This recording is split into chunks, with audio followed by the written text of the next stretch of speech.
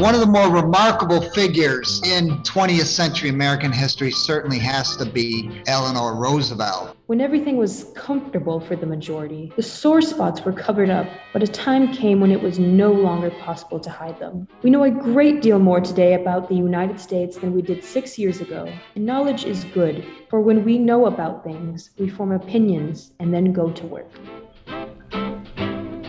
My name is Haley Uhas. I am currently an intern at the McLean County Museum of History. This is Bill Kemp, librarian, McLean County Museum of History. A lot of people don't know that Eleanor paid an overnight visit to Bloomington Normal in November of 1937.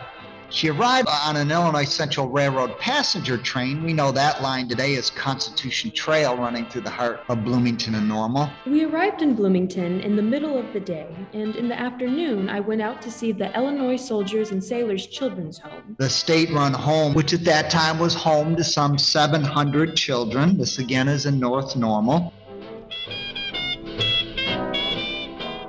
Eleanor Roosevelt was really especially enamored or interested in the Norman-style residential cottages, which were built about a half a decade earlier in 1931. 8 lovely Norman-style residential cottages for the younger folks staying at the Illinois Soldiers and Sailors Children's School. The entrancing part of the place was the children's village, made up of small whitewashed brick cottages, just the right size for little children. Each one has a living room, the floor of which is laid so as to furnish entertainment for the children.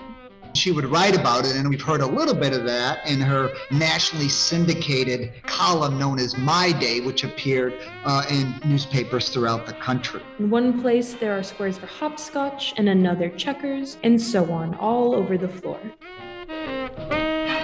In the baby's nursery, we were led around by 2 tiny mites who proudly pointed to my chair, my bed, my mug. They could not have been more natural or possessive in a home of their own. She spoke afterwards, the Pantagraph reported the following day during her visit to the ISSCS, about the way in which small children gathered around her to feel the silky tails of her fur neckpiece. And I'm no believer in institutional care for children, but if you have to have an institution, I can think of none better adapted to their needs than this one. After the ISSCS stop, Eleanor Roosevelt had tea with our friends Mr. and Mrs. Carl and Julia Scott Vrooman, well-known local Democrats. The Vroomans lived at what we now know as the Vrooman Mansion Bed and Breakfast in the Dimmitz Grove neighborhood east of downtown Bloomington. She notes, as we've heard here in her reading of her My Day column, that she had baked bread. We had the most delicious sandwiches made out of homemade bread. Bread baked by Julia Scott Vrooman, which Mrs. Vrooman proudly said she had baked this morning and cut at 3.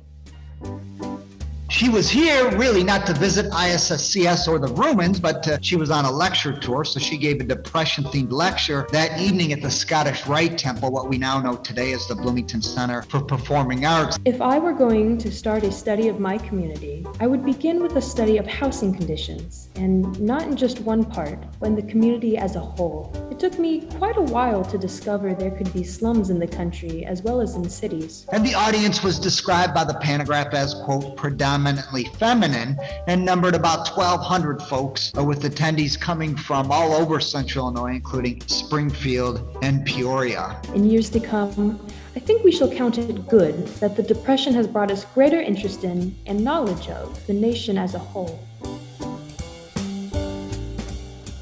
The next morning then, Eleanor Roosevelt boarded the Big 4 railroad train on the south end of downtown in the Warehouse District. She was on her way for another speaking engagement in Danville, Illinois.